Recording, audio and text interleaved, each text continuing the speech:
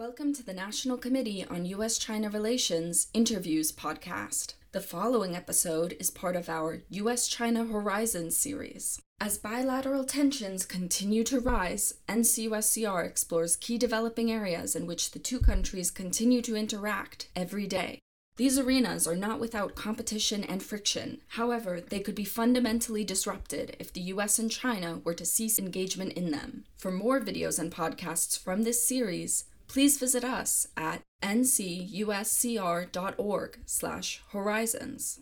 Global fish consumption has risen rapidly since 1960, resulting in a 25% increase in overexploited fish stocks in the past 30 years alone. The United States and China are key drivers of the $150 billion wild seafood industry, making them leading stakeholders in ensuring its sustainable management. Tabitha Mallory, founder and CEO of the China Ocean Institute, discusses how China and the U.S. contribute to both the problems and solutions for conserving this valuable and vulnerable common resource. Dr. Mallory is an affiliate professor of the University of Washington Henry M. Jackson School of International Studies and is one of the National Committee's Public Intellectual Fellows. She has consulted for organizations such as the United Nations Foundation, the World Wildlife Fund, the World Bank, the Organization for Economic Cooperation and Development, and the Packard Foundation. We're very excited to have her here today to talk about this important topic.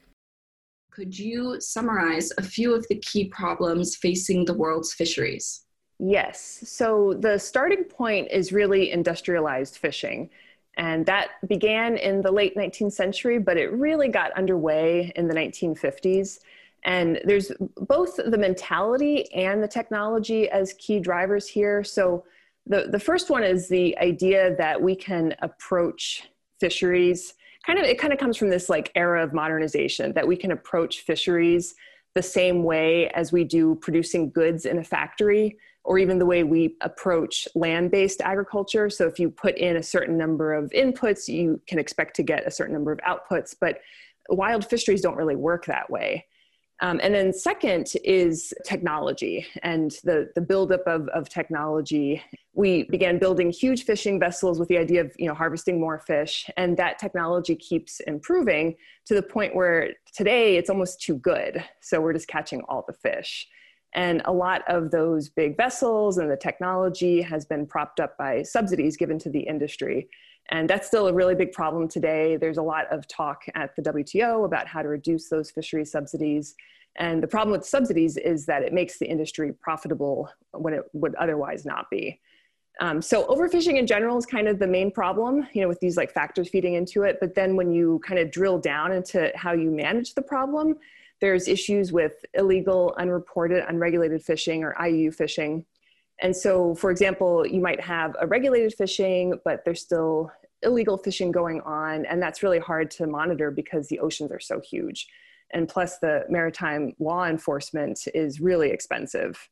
And then in another case, you might have unregulated fisheries, which means that people are still fishing. It's just a free-for-all. So that's generally leading to overfishing. And then you've got issues of poor governance, corruption, a lack of transparency, especially in how bilateral fisheries agreements are signed and what the conditions of those are, how much is actually going to certain subsidy programs, stuff like that. And then in general, we are destroying our marine habitat. The biggest issue is climate change. That's going to continue to be a problem and just exacerbate everything else. But we're also destroying marine habitat through destructive fishing practices, through pollution, through land reclamation, and so on. What is China's role in the global fishing industry? And if you could define who China is, that would be perfect. Thanks. Mm-hmm. For global fishing, China has a large distant water fishing industry, and that's the industry that fishes on the high seas, which is the area of the ocean that belongs to no country, and also in the exclusive economic zones, or EEZs, of other countries. And that's usually arranged through a bilateral fisheries access agreement. And so their fleet is the largest in the world now, but there are other countries that have had a head start on this. So when the Soviet Union was around, they were the largest. Russia has kind of since decreased their industry, but they're increasing it again. But Japan is a really big player, Taiwan, South Korea, Spain. So China has not been around as long, but now they are the largest. And they also provide the largest number of subsidies to that industry compared to other countries. So the small scale local fishers make less of an impact, especially because they stay at home. So they're just kind of off China's coast. So it's better to regulate that because it's just easier in terms of their Coast Guard forces to catch them. And also because China has an incentive to better regulate its own fisheries because it directly feels the impact. But the fleet that goes around the world, it's much further away, so it's much harder to monitor that. So it's the industrial fishers that make the big impact. They have the big ships, they get the really big subsidies. In terms of the ownership structure, a lot of those are state-owned enterprises, but the industry is being increasingly privatized. And it's hard to say definitively, if like all of them are getting subsidies, but for the most part, they probably are, if anything, because it's just cost prohibitive to not engage in fishing without subsidies. Particularly the fuel subsidies are a big part of it. Fuel is really expensive, and these ships are going far away, so they need that extra help. How has China's fishing activity, particularly in the South China Sea, complicated issues of maritime security, such as territorial disputes? Mm-hmm. So the fishing vessels and the Coast Guard vessels, to a certain extent too, because they're the ones that police the fisheries, those have been used to assert China's maritime claims, and other countries have used them to a certain extent as well. And those vessels are one step below the naval forces. So this is the whole, white holes versus gray holes dichotomy here, because, the optics of military vessels intercepting civilian vessels those aren't great. And plus you don't want those conflicts to escalate into naval conflict. So if you're using your, civilian fleets, the white holes, it's supposedly less likely to escalate into an actual military conflict. For the most part, using those kind of lower level white hole civilian fishing vessels and coast guards is less incendiary. But at the same time, it's really hard to reach any kind of agreement on fisheries in the South China Sea because these issues they're not just about fisheries, they're also about the maritime claims. If you've got your fishing vessels asserting presence in the South China Sea and your Coast Guard there to supposedly enforce those fishing regulations, then it's not just about creating an equitable solution for distributing the fisheries resources. Plus, one of the roadblocks to achieving any kind of agreement around the South China Sea is that China has stated that they would like to pursue some kind of joint development. But at the same time, their precondition for that is for the other claimant states to acknowledge that China has sovereignty or jurisdiction over the region, which other countries are hesitant to do. And so it's kind of at a stalemate. There's just a lack of political will to work out any kind of effective agreement to manage the fisheries there. Have people who are watching the region noticed that as fish stocks are dwindling, that's correlated to more, I don't want to say aggressive, but more frequent trips into these contested waters or more insistent claims to those parts of the South China Sea where there are fish stocks? Yeah, so I think both of the issues are really intertwined. There is the decrease in resources as a real driver of the fleets going farther to fish. So the cost per unit effort is going up. They're just having to work harder to catch any fish. And so that, also creates this pressure to assert presence and control over certain areas so that you can control those resources.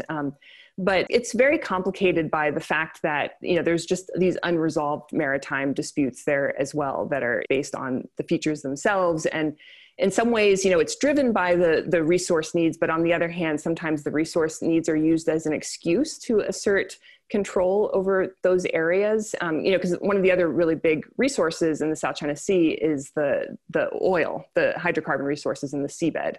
And that's really taken up a lot of the attention of the claimant states that, initially that's what they're after. I would argue that the fish resources in the long term are more valuable because you can manage them sustainably. They don't contribute to climate change the way hydrocarbon resources do. They're not as destructive to the marine environment, by drilling in the seabed. But it's really this kind of entangled knot of all these different interests. And sometimes, the leverage is put on fisheries, as a resource need. Sometimes it's an excuse for other priorities. So the Bureau of Fisheries in Beijing has argued that China's fishing industry is simply responding to the demand for seafood from developed countries. What is the role of the United States in the overexploitation of fisheries?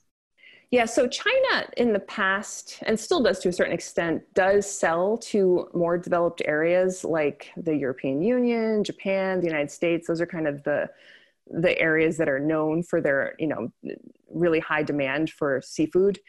But the Chinese now are actually shipping a lot more of their catch back home to China from their distant water fleet. And they've started to build up a retail industry in China to market that seafood back home. They also are importing a lot more seafood as well from different countries, just as the average consumer in China has more discretionary income and wants more luxury goods. You're seeing like a rise in consumption of sushi, for example. And there's also some skepticism about food safety in China. So people have more trust in imported products, food products. So that includes seafood. So the U.S., in terms of the U.S., the U.S. plays a really large role in consumer demand for seafood. But we actually don't know a great deal of detail about where that comes from, how sustainable those imports are. And there's one widely heard statistic that the U.S. imports 90% of its seafood. And so that's a lot. But if you look at, there's a recent study that showed that, in fact, only about 62 to 65% of US seafood imports are coming from foreign sources. And that's because what the US is doing is taking a lot of its own catch and sending it abroad for processing and then re-importing it. So for example, the US has a really big pollock industry. So it's like our Alaska pollock. And so we'll take that and ship it to China where it's processed, into fish nuggets, and then we re-import those. But the country of origin might not be the US. It might say China. In many cases it does because of the value added through the processing. So it becomes a product that comes from China on the label. So we're not properly accounting for that. So having a little bit more detail about how that trade works would be really useful. And so that's another example of lack of transparency, in terms of how much volume in what category for these seafood imports and exports. So the US has taken steps to address this. In the last couple of years, they started the seafood import monitoring program, but there's still a lot of issues that we need to work out in terms of seafood traceability. And so, for example, if you go to a restaurant, just kind of an average restaurant, not that any of us are really going to restaurants anytime recently because of COVID, but if you've asked your server, like, do you know if this fish that I want to order is sustainable, or, or even more, like if you ask, was this caught by, pole and line, or was it caught by trawl? Your server is going to have no idea. I've tried it, like most people don't know unless you go to a restaurant that has specifically identified that as a priority. So there's still a lot of work to do. Things are moving in the right direction, but there's still a lot that needs to be done. Oh, that's so funny that you added that. So I've worked in a few different restaurants before, and I don't think even the chef or the manager will know anything about where the fish comes from. I mean, it really would surprise people how much their fish is like, it's just brought in frozen from somewhere, like on a truck delivered, and then it's put in the deep freezer, and who knows? Yeah, so that's very interesting. I've also looked like just on Amazon, like in the case of pollock, like what if I'm trying to, as a consumer, just order some frozen fish on Amazon, and there's just no information about the country of origin. That's really because there's not that much national regulation stipulating that these companies have to publish this information or make it readily available? Right. Yeah. So they're just not demanding that level of detail.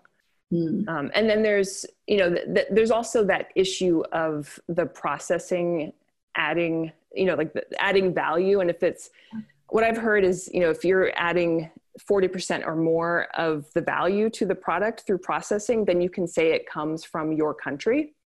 And so you really need to differentiate between, the the country that caught the fish versus the country that processed it, or what's known as the country of consignment.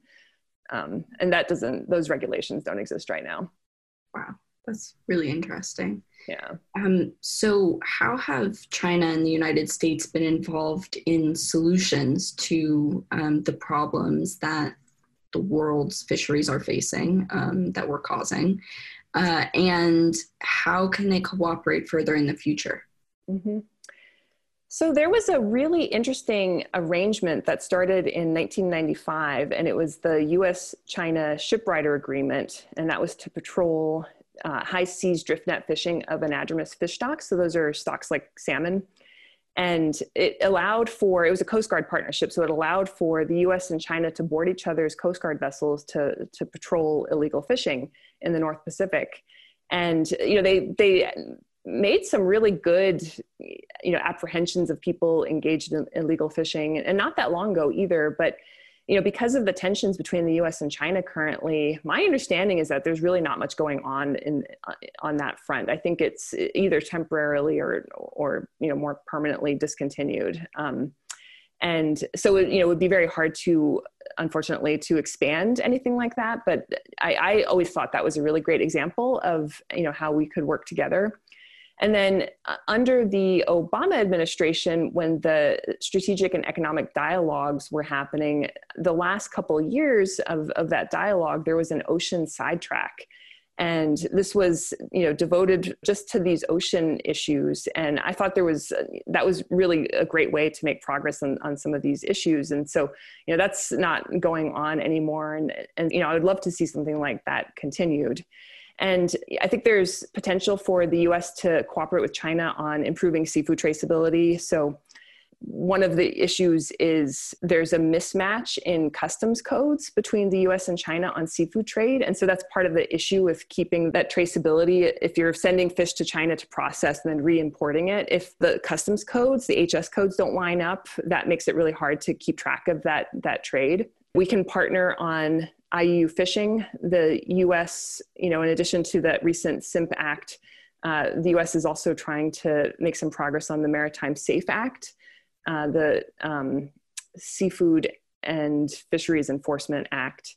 And China also recently has made a lot of progress on IUU fishing, at least in terms of their laws. So they've, incorporated some language about IUU fishing in the recent distant water fishing regulations, that regulate the distant water fishing industry. There's some language on that in the draft of their new fisheries law, or the revised fisheries law. And so the Chinese have stated that this is an important issue. And compared to like 10 years ago, the Chinese were denying that they had any problems with IUU fishing. So, this is a big step. And so I think because these priorities match, I think there's a lot of room for cooperation.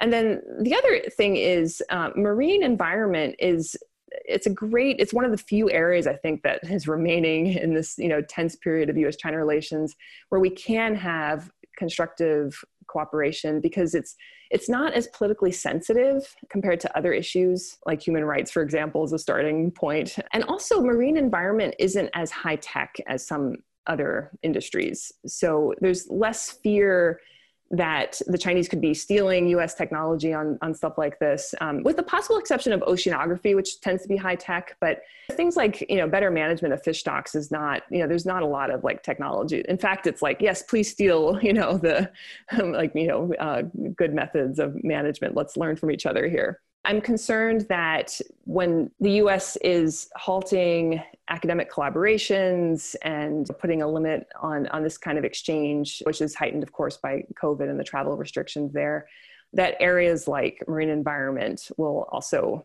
face obstacles in terms of making progress on some of these issues. But I do think there's a lot that we can still do with China. Another area is figuring out ways to protect sensitive areas on the high seas, because we have a lot of these shared interests. I think it's really important that progress continue on this front, and it can also serve as an example for other areas of contention too.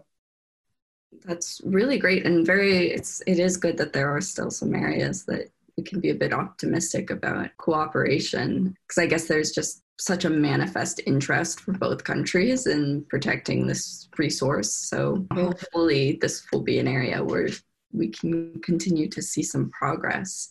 Yeah. I'm wondering, are China and the US involved and active in any key international organizations, be it the UN or other environmental focused organizations that are doing something to coordinate activity protecting this resource? Yeah, so I don't think right now that there's any forum that was like that ocean sidetrack in the SNED, where you're talking about like US-China cooperation across a wide range of ocean activities. And so I think, yeah, so I do think it would be useful to bring something like that back. There was a lot of criticism about the SNED being so high level that not that much was accomplished, but I do think that level really matters too, that kind of high level exchange and the commitments made there, that are then delegated to the more functional staff that implement them. I think that's really important. Otherwise, there are a lot of venues that bring the US and China together on, these different specific issues. So the WTO right now is hosting, they have been for many years, a series of meetings to remove fishery subsidies. So they're working together through that. The UN also has had a series of conferences to figure out an agreement on managing biodiversity in areas beyond national jurisdiction called BBNJ. And so, again, this is with a lot of other countries, but the US and China will be present at those. The US and China are also participating in different regional fisheries management organization meetings. So these are, RFMOs that manage generally like specific fisheries or specific regions for a few different fish stocks. So tuna, for example, there's a lot of tuna RFMOs, and so the U.S. and China will interact there. China is hosting the Convention on Biodiversity, the CBD. It was supposed to be this year, but it's put off till next year. And that's biodiversity in general. So it's not just marine biodiversity, but it's an opportunity for China, I think, as the host to make some progress. And hopefully the US will go to that, and there'll be some progress there. The US was hosting the Our Oceans conference, and at the last one in Indonesia, the Chinese didn't attend that, unfortunately. So that was, I think, a lost opportunity. But yeah, so there are some other international organizations that will bring both the US and China to the table.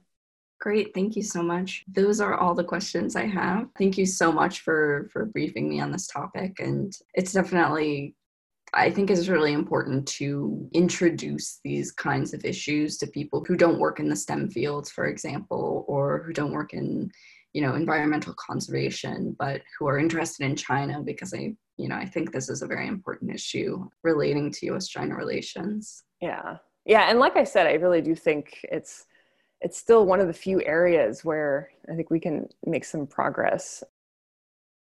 For more on US-China interaction in key developing sectors, visit us at ncuscr.org/horizons.